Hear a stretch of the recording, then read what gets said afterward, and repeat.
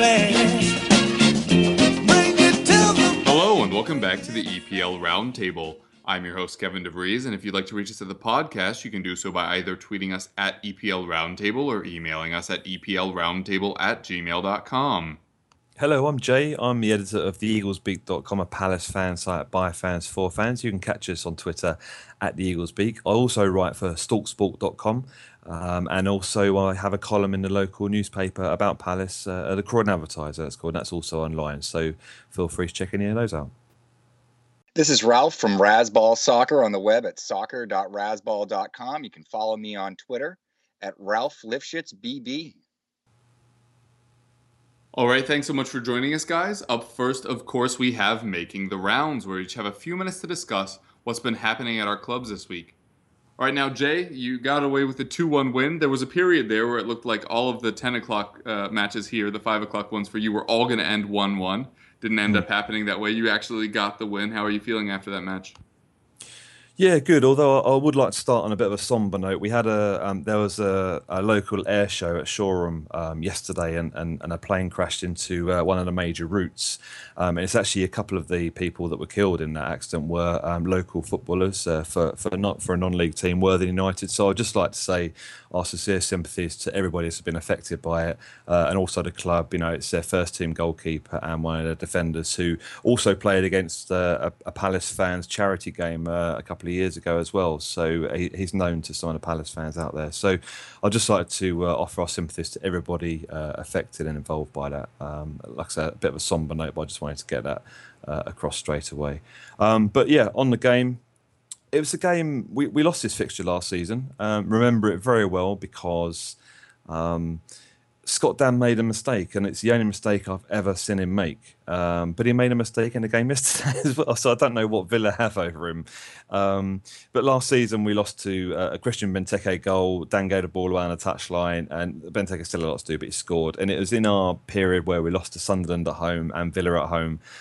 And it was a bit of a time where we kind of thought we didn't know what direction we were going, and we were losing some pretty poor home games in both the way we played, in that we couldn't break down teams like, you know, that came to defend against us. Yesterday kind of had a bit of a similar tone to it, in the fact that Dan made a mistake in the first half. It didn't lead to a goal because Alex McCarthy matched the effort from Agbon Lahore, who should have really scored, to be honest, should have done better than he did. But we had a lot of the play in the first half, but our formation was a little bit lopsided because we didn't have any natural right-sided player out on the pitch. We couldn't work out whether Kabay should have been playing there or MacArthur, but we had Bakary Sakho making his debut, and he was certainly playing through the middle. And Wilf Zaha was playing out on the left, who he had a lot of the ball, but every time Villa broke, the ball was coming from Guzan, and they went straight down their left-hand side, which was our right-hand side, and it was opening up Joe Ward. So it was a really odd first half in that we couldn't quite work out what kind of formation we were playing. We brought back Glenn Murray to start up front. He didn't. He had a very poor half, and he was substitute at half-time, and I fear that that's the last we're going to see of him, because I know that Bournemouth have expressed an interest in taking him. I do wonder that, you know, the club's moved on from Glenn Murray. He's been a great servant to us. It'd be a shame to see him go, because I think somebody like Connor Wickham can learn a lot from Glenn Murray. But to be honest, $5 million for a player that's coming towards the end of his career, I think is probably too good a deal for us to turn down, really, even in our position. But Pardew, give him his due. He made the changes at half-time. He brought on Jordan Much, who's a very underrated player, I have to say. And he brought on Dwight Gale. Now, Dwight Gale has been subject to a bid from Bristol City. He didn't go. He turned down a move to fight for his place at Palace, and he had a point to prove in the second half. And he was part of the reason we won the game, actually. I think we're going to touch on refereeing decisions later, but we had a goal disallowed, which was given. Fans were celebrating. The goal was announced. Villa players complained. And Palace were lining up, waiting to take kick-off again. And because the Villa players complained, the referee went over to speak to his linesman, and they chalked off the goal. Very bizarre way of doing it. On the replay, I don't think the replays are all that clear either from watching them. I can see why it's been given, so it could arguably have been the right decision in the end. But I have a real fear that allowing players to berate officials to make a decision or change a decision sets up a really bad precedence. And this is something that I'm sure the FA and the officials will want to avoid. But it didn't affect the result in the end, as it turned out. We got the lead through Scott Down, which was a great, powerful header. It's what he does. I mean, he had his shirt being pulled all over the place, but he powered above them, and it was a great header and gave us a deserved lead, I think, on the balance of play, because Villa didn't really offer an awful lot. Jordan Much was instrumental. He brought us a bit of strength into, and supported Gale and his talent up front, who was making a lot of runs. And Sacco got into the game. He went out wide second half, and he's a big old unit, Sacco. We got him on a free from Wolves in the summer, and I think he's going to be a really valuable sign. I think he's going to be a fan's favourite. He's a bit different to what we've already got in Zaha and Balassi, because he's a big guy.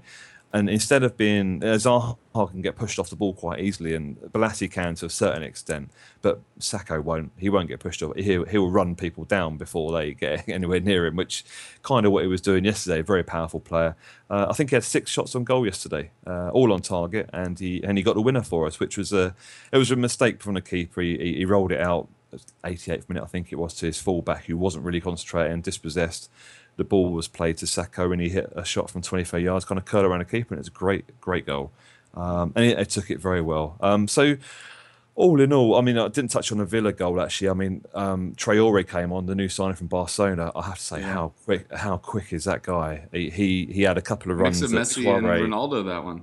Yeah. So the speed on him, to see him, live. He took the ball on the halfway line, and actually, I mean, Suarez is not a slow player in the slightest. And he went round him as if he was standing still. So he did it twice. Second time he did it, he got a cross in, and Suarez, it was unlucky really, because he got a foot to it, but he diverted it past McCarthy, who didn't really have much chance at his near post. So that's 2 own goals in 2 games for us. But we got the win in this one, and I think we showed a lot of character. Which is Brendan Rodgers' favourite word, but I don't like to use it that often. But we did, because it wasn't a convincing display from us. But, it was a team performance. We dug in. We had a disallowed goal, which could have set back any team, really. Villa had a couple of chances, which last season, that one of those would have gone in. At the period we lost the game to them last year. So, Villa didn't really offer too much, although I do understand that they've got a few players that need to gel. I'll be interested to see how Traore does as the season goes on, because he looks an absolute beast. If he gets running at defenders, he's going to cause a lot of problems. But other than that, Gastelli was decent in the air, but I think we were full value for the win for us yesterday. And I think that these 2 wins we've had, Norwich and Villa yesterday, are massive wins for us, because the other 3 games we lost to Arsenal, we next have Chelsea, and then we have Man City. So 3 of the top 4 teams, or we expect to be top 4 teams this season, in the first 5 games is a pretty tough start to the season in anyone's book. But if we can get any points out of those, then great. But we've got the points from the games we should do. So relatively happy, really. Yeah. Obviously now you're in the top 4. Is that something you can start looking forward to this season? Yeah, we're looking for Champions League football next season. No reason. Anything worse than that, you got to get rid of Pardew. Oh, but I think so. I think we can have the approach of any top 4 side now. No, this is dizzy heights for Palace. I mean, finishing 11th and then 10th last season. We are looking to progress. There's no doubt about that. The club are looking to progress, because we've made ambitious signings. We made signings that not a lot of people thought we would make. And I think we spoke before the podcast, in that now there is a real feeling around the club that we don't need to keep looking behind us anymore. We've had, periods of time in top division before. We've always looked to finish 17th, 40-point mark. That'd do us just fine. As long as we don't finish in the bottom 3 and go down, we'll be happy. But now there seems to be that's kind of shifted a bit. And I think, a lot of fans are thinking, after the last 2 seasons finishing where we did, and the signings we've made, Pardew on board, things are working out for us at the moment, and there's no reason why we can't finish top 10 again. And I said, we need to look at trying to challenge teams like Southampton and Swansea, like they finished above us last season, Stoke City, and why not somebody? I mean, we spoke on a pod last Thursday about Tottenham being in that middle group of do they challenge top 4, or do they drop and kind of fall into the group with Southampton, Swansea, and the like. that's got to be our aim without being too ahead of ourselves. I don't like being a cocky fan or coming across in that kind of way. But I think it's something that Palace need to start looking up rather than down, and I think we are actually doing that now. Champions League, I can't imagine for 1 second where we would get close to finishing top four. Europa League, yeah, the jury's out on that one. If we get a good, To keep your card count down, maybe you can get in through a fair play. well, I think West Ham have blown their fair play league already this season, so that window could be open. But yeah, I mean, progress is progress, isn't it? I mean, I think we would class finishing ninth or eighth in the table as progress this season. Europa League would be an amazing achievement for a club such as Palace. But keep your fingers crossed. There's no doubt about it that we're looking at the 40-point barrier. There's nothing wrong. I think a lot of teams in the division, I would say at least 15 teams would look at the 40-point barrier first and see what stage of the season they get to that mark, and then push on from there. I'm hoping we achieve 40 points earlier in some teams, and then we can see where we are from there. But certainly, there's a lot of positive things going on at the moment, and we've got a couple of tough games coming up. But once we get through those, we can really see where we are, and really will want to be picking up points against teams that we kind of lost out to last season. The Villas, the Sunderlands, the Hulls we lost at home as well. Those are the sort of games that will see us improve this season to a better position. All right, thanks, Jay. Now, Ralph, Manchester United have 7 points. They're sitting in the top four, but the football they've played has been less than inspiring. What have you taken from Manchester United's early season performances? As I sort of mentioned offline, it's starting to feel like they're the more boring version of Chelsea's Big Blue Bus. So they're excruciating to watch, a big red bus. I like the way the back four looks. I like the way Smalling looks. Certainly, Darmian looks like it was a great buy. Central midfield, they've certainly shored that up. That looks like a strength. The attack, though, looks weak.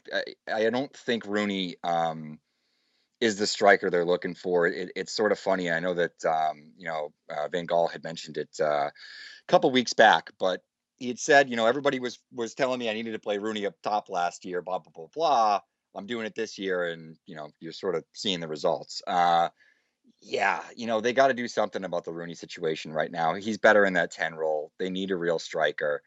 I was almost sort of happy when they brought in Chicharito yesterday, because he can finish, but he's certainly not the answer. But I'd love to see them buy a striker after watching Chelsea and Pedro this morning.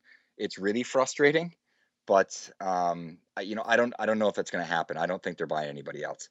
Yeah, speaking of players out of position at the moment, I'm not sure Daley Blind can be out of position because he can play anywhere. Do you see him being at center back for most of the season, or do you think when Phil Jones comes back, he'll push back up to the midfield or maybe even left back? I think you're going to see him on the outside. I think he's probably going to be the first choice left back. I would imagine Phil Jones is going to end up, in central defense next to Smalling. That's his best position. I know that they've played him in central midfield before, but I don't see that now that that's a strength for the club. I don't see that happening now. All right, yeah. For Tottenham, it was obviously not a very thrilling performance.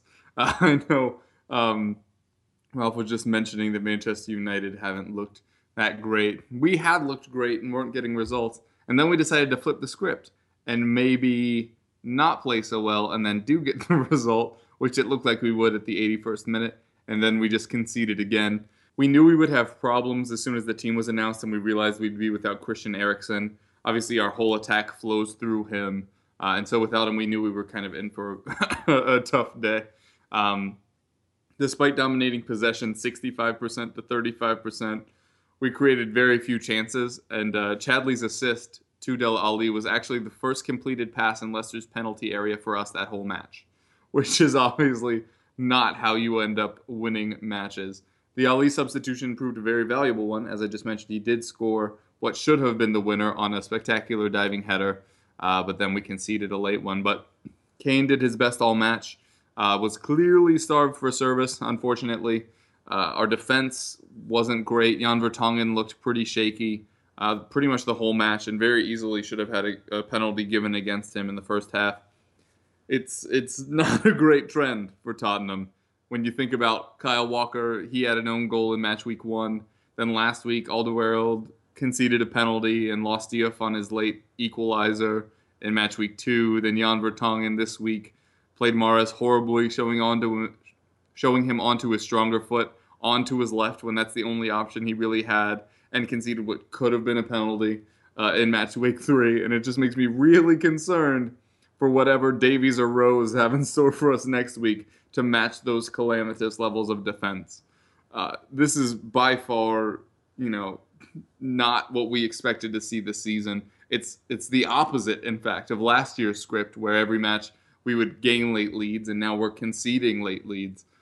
We've allowed 3 goals this season in just the last 11 minutes of matches, which is not how you really want your day to go. Pochettino addressed it as something we need to work on. I mentioned Eric Dyer's quotes last week where he mentioned he was very sad that we've brought that with us into this season, that they worked on it over the summer and it was supposed to be something that was out of the game, out of the style of Tottenham Hotspur at this point. But if you look at any of these losses just kind of in a vacuum, none of them really look that bad. Like a 1-goal loss at Old Trafford isn't like a stunning result. 2-2 against Stoke, that's kind of how they set up to play. 1-1 against the Leicester side that's insanely in form, and Riyad Mahrez, who's just absolutely been balling on everyone. But if you put them all together, you see this really kind of frightening picture emerging of a side that has difficulty creating chances, marking well, and holding concentration for 90 minutes. All of things that are very basic, which Hugo Lloris alluded to yesterday, that these are basic things that we're messing up. These aren't, this isn't us getting beaten by better sides. This is us kind of beating ourselves, which is much more frustrating. There are frailties in the squad, yes, but we've thrown away early season points again due to leaving our business late again.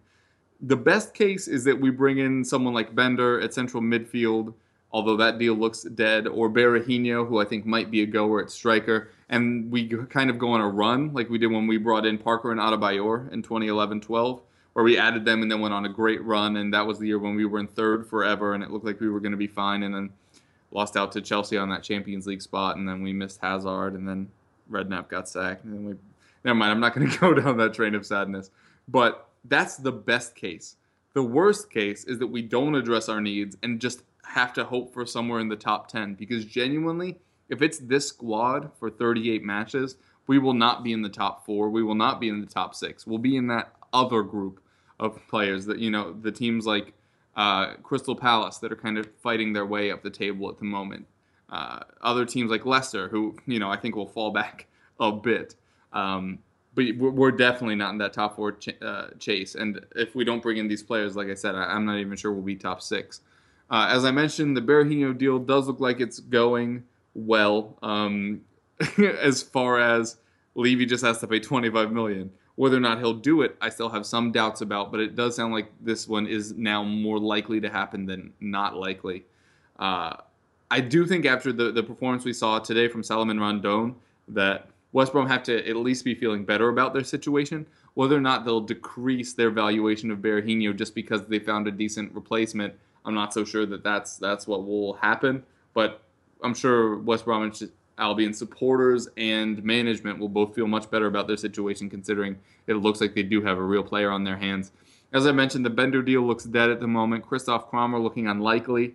Illaramendi is being bandied about, as it looks like his time at Real Madrid has come to an end. But unless we're willing to really pay up the money, I'm worried we won't be able to really strengthen there at that defensive midfield position. And there were some people saying, if we bring in Illaramendi, Real Madrid, we're getting a player they don't want anymore. It seemed to work for us with Van der Vaart. These are 2 very different situations, and you know it, Twitter people, and you know it deep down in your hearts. I would like to have a player like Illaramendi at the club, but he is not the kind of catalyst that Van der Vaart was. And for those forgetting, Ryan Reynolds here from Mint Mobile. With the price of just about everything going up during inflation, we thought we'd bring our prices down. So to help us, we brought in a reverse auctioneer, which is apparently a thing. Mint Mobile Unlimited Premium Wireless. How to get 30, 30, bit to get 30, bit to get 20, 20, 20, bit to get 20, 20, bit to get 15, 15, 15, 15, just $15 a month? Sold! Give it a try at mintmobile.com/switch. $45 up front for 3 months plus taxes and fees. Promo rate for new customers for limited time. Unlimited more than 40 gigabytes per month. Slows full terms at mintmobile.com. We were able to get Van der Vaart because we were in the Champions League, which is not the case now. So anyway, I think we're in for a long season unless we see some new moves happening over at Tottenham. On Thursday, we discussed which sides we thought would be going down. It was a listener question. Now today, we're going to be talking about which sides do you think will make the top four. And as most of you will probably say that it's the same top four as last year, who do you have winning the title? Do you think that Chelsea, despite a bit of a slow start, are still the favorites? City have looked great as well. Manchester United have started sluggishly but added a lot over the summer. Arsenal obviously always in and thereabouts. Who do you think really has a chance at winning the title, and is that your top four this year? I think the top four at the moment could be a top four end of the season. What do you think? Yeah, I mean, who could pick against Manchester City, Leicester, Manchester United, and Palace? I mean, that top four looks pretty good. That 5 through 7, Liverpool, Swansea, Everton looks true-ish. You know, maybe Chelsea below there. I think they're sitting around 9th. Yeah. Maybe not as much. I mean, there those top... could be some movement over there, but I think Leicester and Palace definitely in with a shout. We'll be seeing a lot of Riyad Mahrez and Wilfried Zaha in next year's Champions League. Well, I mean, from that top four, and being realistic, I think City United have struggled to stay up in that top four, won't they? Hard to compete, really. No, I mean, on a serious note, I think I can't see any difference to the top four that finished last season in the top four. They are the four strongest teams on paper. I'm not sure who...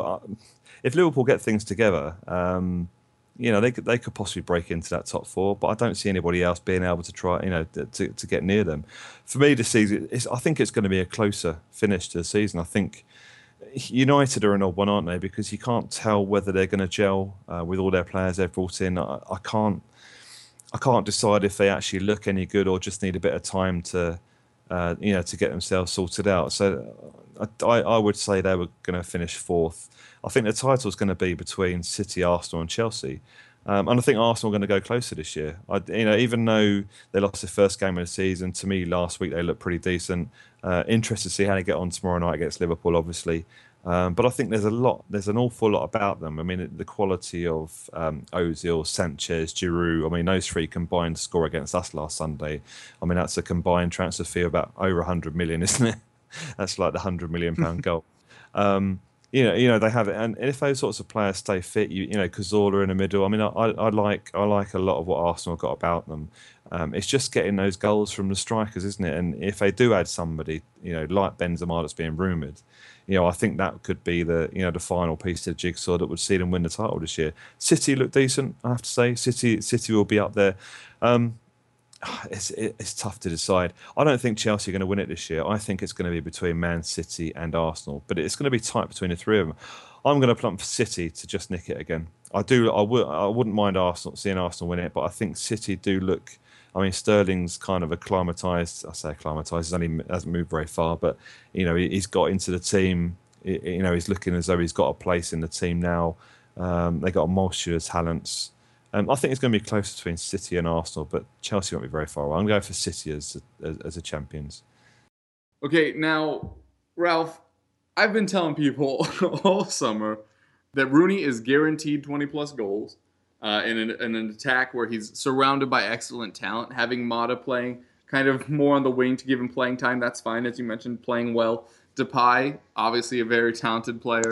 Now you have Schneiderlin and Schweinsteiger, both of whom can play very good long balls. It looks like this attack was set up around Wayne Rooney to be the striker. Now you're saying maybe that won't work out. They haven't looked good thus far. I'm assuming you're still thinking top four, but I was telling people you'd have a chance at the title. Do you think that's true? And if not, why?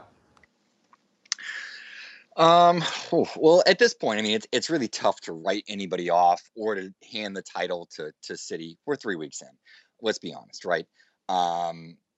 They gotta figure something out going forward, though. They need to create more chances. They're not creating enough real chances. It seems like they're sort of settling for these shots on the outside.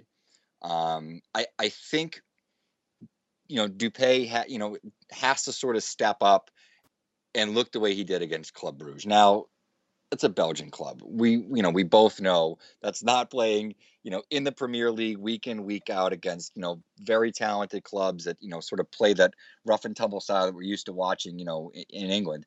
They're going to have to figure it out. And it is going to be Rooney finishing, unless they sign a striker. I don't think they're going to, but yeah, I mean, if they're going to really You're not buying into the Lucy Ibrahimovic rumors? I hope so. I think he is it's like Katona. It's like the perfect fit for United. He's got that sort of swagger and attitude.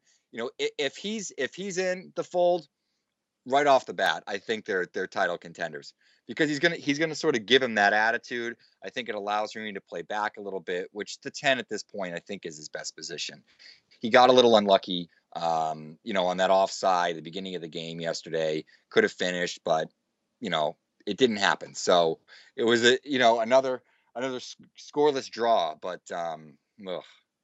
yeah, I don't know. I think if we're looking at the real title contenders, obviously it's City. They look phenomenal right now.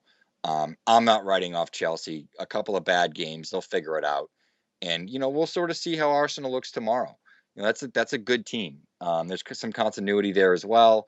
The team didn't change over too much. These guys have had a year to sort of gel. It just sort of depends if Wenger decides to screw everything up, which he seems to be accustomed to doing of late. But they're right there. They're a top 4 club, United. Whether they can make that jump, it's going to depend on whether they can start to produce some actual attack, because it's been sorely lacking through the first 3 weeks. Yeah, I'm with you more than I am with Jay. I think City are looking very, very good. Arsenal, I'm just not sold on, and no, it's not just because I'm a Tottenham supporter. I'm just not sure that bringing in Petr Cech, who hasn't looked like the player he's been in the past thus far, by the way, is enough to take you from top 3 to the title. If we're talking about title contenders, yes. I don't think they're going to win it, honestly. My top 4, obviously the same. For me, like right now, for me, it's City, Chelsea, United, Arsenal in that order.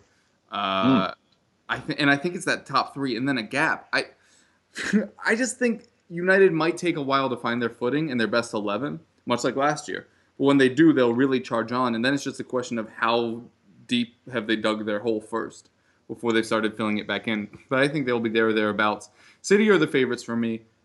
And I know a lot of people are saying it's too early to switch away from Chelsea this early in the season. But City aren't the favorites for me because of the goals they're scoring. It's because of the goals they're not conceding.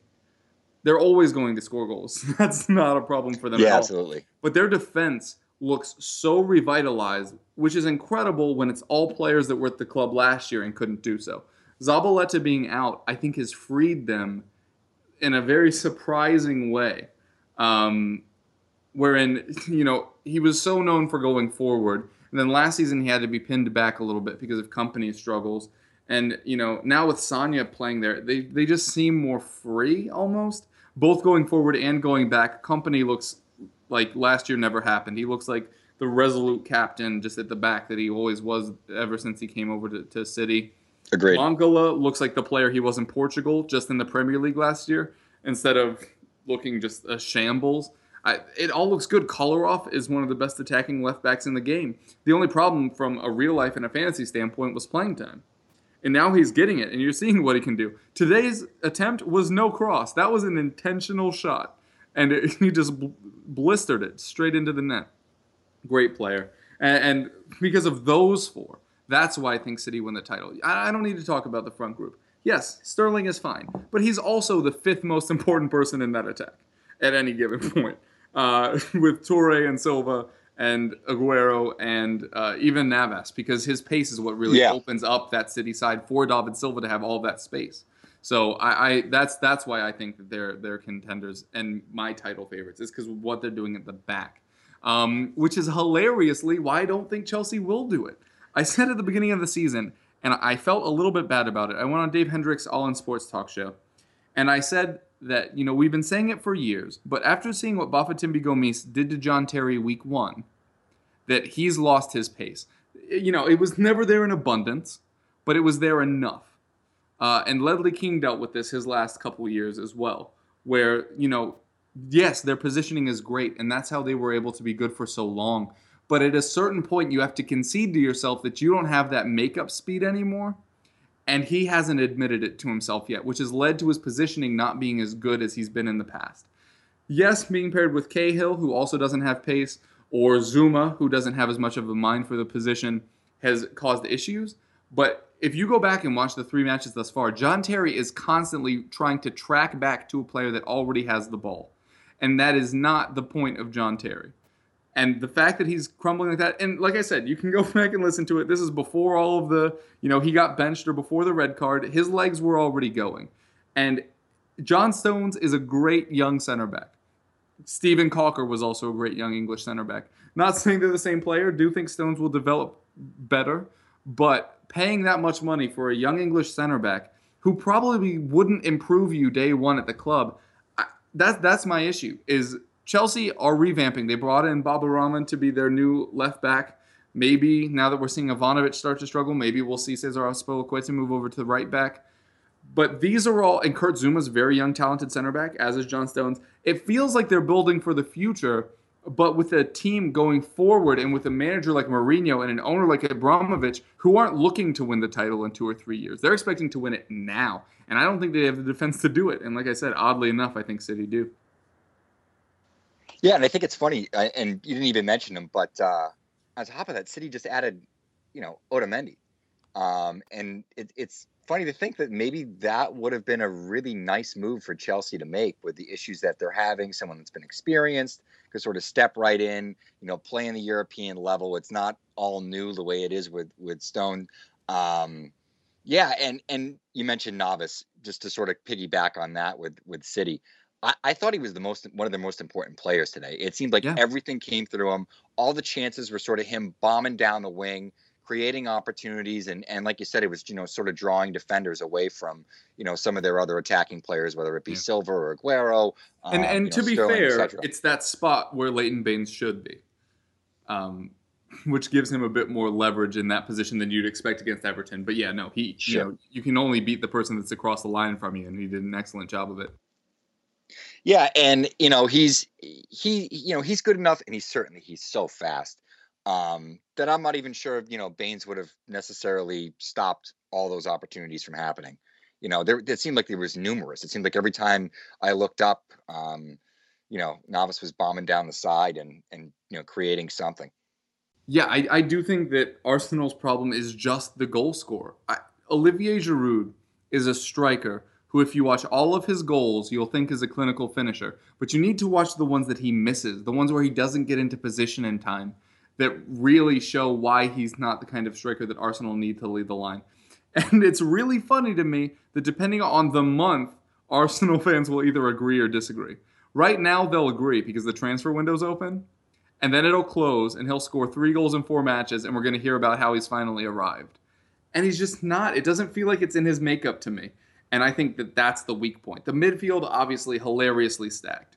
The fact that people still think that Wilshere will get into that team when he's fit again, I think are laughable. I think that midfield is way too deep for him to get in anymore. From a talent standpoint, it's sad to see somebody that talented not develop, but I just think there are too many better options in that team. If you look at the back 10 players on Arsenal, that should be a title contending team, and I think the striker is the only piece they're missing. Yeah, Henry said it right, and it sort of drew the ire of Arsenal fans toward the end of last season, or the early part of the summer. But yeah, I agree too, and I like Giroud. I typically roster him a lot in fantasy because he's sort of underpriced and on a good club with a lot of talent around him. I mean, that's the most talented midfield in the Premier League. I don't think anyone's going to argue with that. I don't know. I'm not going to count them out. I think I have them above United at this point. I wouldn't be shocked if they outplay Chelsea the next few weeks. There seems to be some issues in that side, not just with Terry, but also with Cesc Fabregas looks pretty bad playing that deep. It looks like maybe he's more fit for a number 10 role. I don't know if potentially they could move Willian back and try to play him deeper and put Pedro on the wing. It seems like they're missing somebody that's solid defensively to play next to Matic, because that sort of central midfield and central defense, which was so strong for Chelsea last year, just doesn't look the same. And from there, we'll be moving on to Player Watch, where we'll be discussing a player who impressed and one who disappointed for our club this weekend. Jay, who do you got? It's your favourite segment, isn't it, Kev? Love it. This is really tough, actually. It was a real team performance, and I think there's a few players that perhaps, for me, disappointing first. And you know me, I'm not one to criticise players. I don't like doing it. But if I'm being pushed, Glenn Murray disappointed me in the first half. He had a very poor half. For me, I would have expected him to have a point to prove because he missed out against Arsenal a week before. Connor Wickham had the nod over him, but Connor Wickham's out for a couple of weeks with a knock. So Murray came in to play that role, and he didn't really win that much or put himself about. He didn't look his normal or his old self, as it were. So that was disappointing. And like I mentioned, I fear that might be the last we see of him in a Palace shirt. I mean, Gale is a smaller guy. He came on at half-time, played the lone role up front with a bit more support from Jordan Much, but he won a lot more up front and caused a lot more problems than Murray did. So I think that says everything we need to know. As for a player that impressed me, I would go with Sacco. He got the man of the match from a lot of the media outlets. He got our man of the match as well because he played centre mid in the first half. It certainly wasn't look lost, but I think he suffered through the formation like a lot of our midfielders did, and it looked a little bit disjointed in the first half. Second half was a lot better. He was put out wide. He obviously scored the winning goal, which was a very good goal. But he had, like I mentioned earlier, he had 6 shots on goal on target in the game. And I think I saw a stat earlier that Balassi had 19 shots on goal all last season. And for Sacco to come in his debut, hasn't really played with the first team. I think he's had 2 games of the development side just to get his fitness up to scratch. I think he really impressed us yesterday. He got more confident as the game went on, and a free transfer from Wolves. Can't really argue with that. You mentioned there that Murray struggled a little bit. Obviously, you have the likes of Wijnaldinho and Patrick Bamford there in the wings. For me, from what I've seen of Palace, I think Wickham is the sure choice number 1. Do you agree with that? And if not, who do you have? I think you're right. I think there'll be certain games that Bamford will be used for in a different formation. I mean, from watching the game yesterday, we tried something different in the first half. Didn't really come off, but Pardew saw it and changed it at half-time, brought 2 subs on. Now, for me, you've got to have that as a manager. You've got to be tactically aware, and if it hasn't worked, then, make the decision to change things up rather than just leaving it. I said at the game yesterday that some managers would have left it 10 minutes, 15 minutes into the second half to see if anything changed. By that time, it could be a goal down. Change it when you see it. It wouldn't have surprised me if Pardew had made a change with 10 minutes to go at the first half. He's that kind of manager that if he sees something tactically wrong, he will change it. And he would admit to it if he got it wrong. I think he did against Arsenal. He said similar. So, I think Wijnaldinho, Connor Wickham is our main man up front. I think that's gonna be a lot of our focus this season. We're going to continue with the one man up front. Although Dwight Gale stated his claim yesterday when he came on. He played well. It was unlucky not to get a goal. That's the goal that was disallowed and came off MacArthur. So he might feature. We might not actually get rid of him now. I expect us to get rid of Murray and very possibly Fraser Campbell, he's actually injured at the moment with a hamstring injury. So I don't expect him to go very far very soon. The other one is Shamak we've got, who hasn't featured yet. He's got a hamstring injury.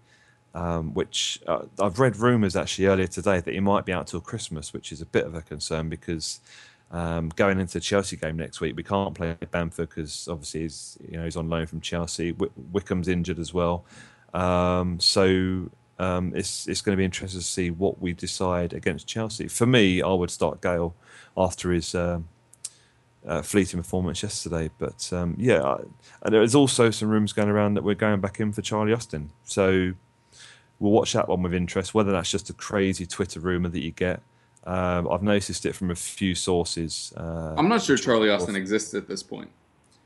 I think he's just. Well, I think he's just a rumor himself that just gets sounded to every club. well, we know his knee ligaments don't exist, so. But Thanks to yeah, West Ham. Yeah. yeah, and his little spat with West Ham. That's quite funny to watch. But will he give us? I mean, certainly he's got an eye for goal. I do wonder how true that is because we've obviously spent For me, money on. Wickham is just Austin Light. I don't know what the need is there. I agree with you. I think Wickham is the man. It just depends on how we go around building around him. We've got Bamford, and he's actually a bigger guy than I thought. Actually, Bamford, he's taller than I expected him to be.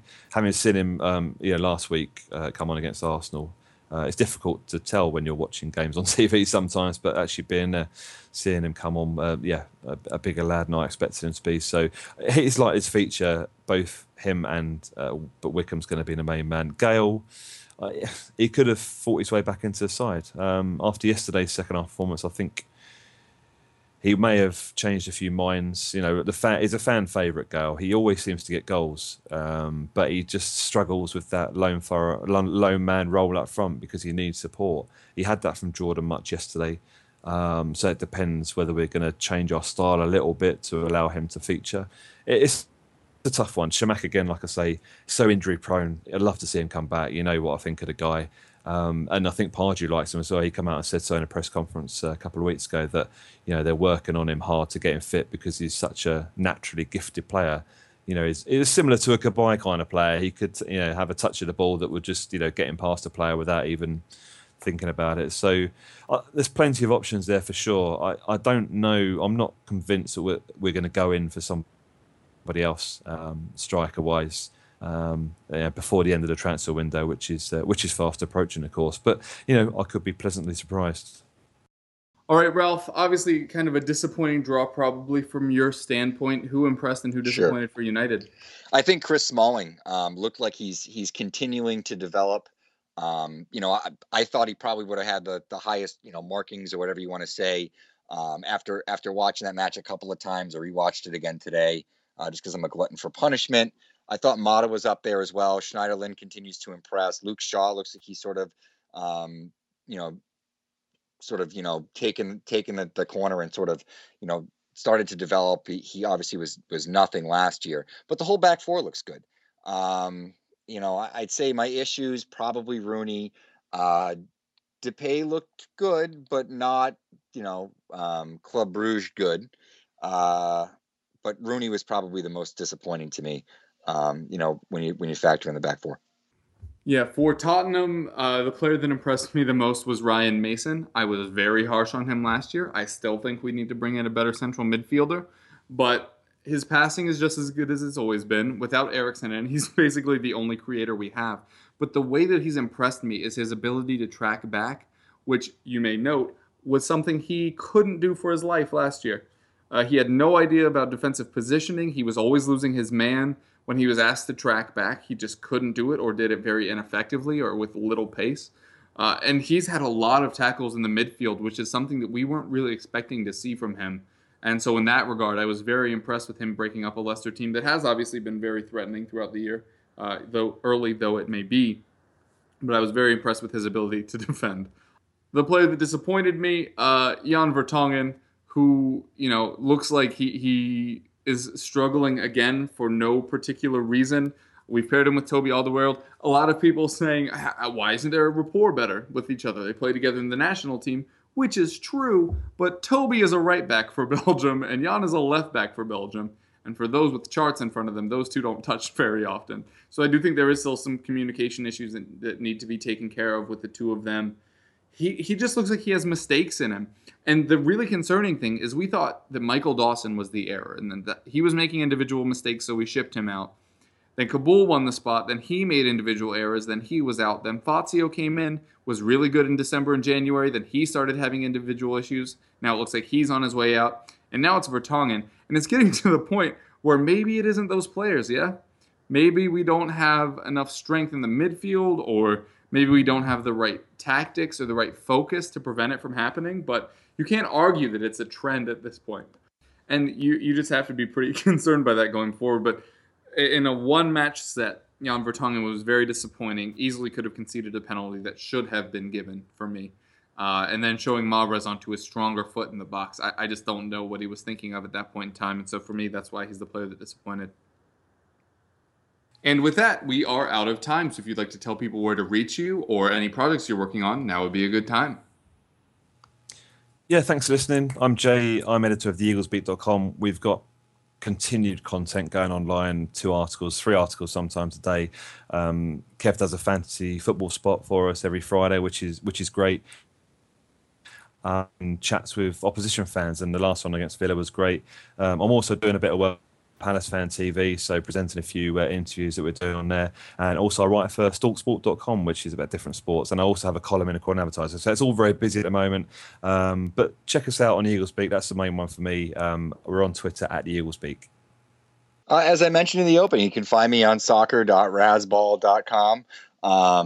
Do my weekly roundup, typically posts on Tuesday morning, but we have content coming all week long. I think the only day we take off is Sunday, so that way we can watch the games.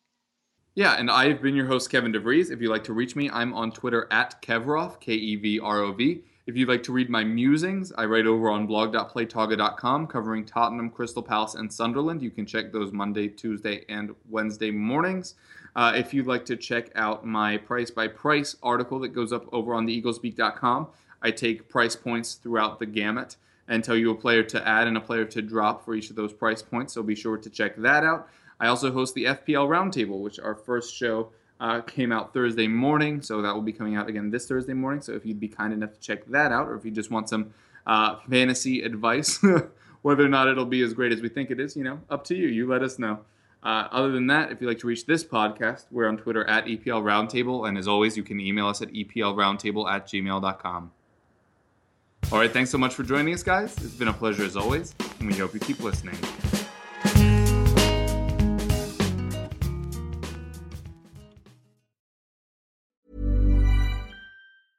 Waiting on a tax return? Hopefully it ends up in your hands. Fraudulent tax returns due to identity theft increased by 30% in 2023. If you're in a bind this tax season, LifeLock can help.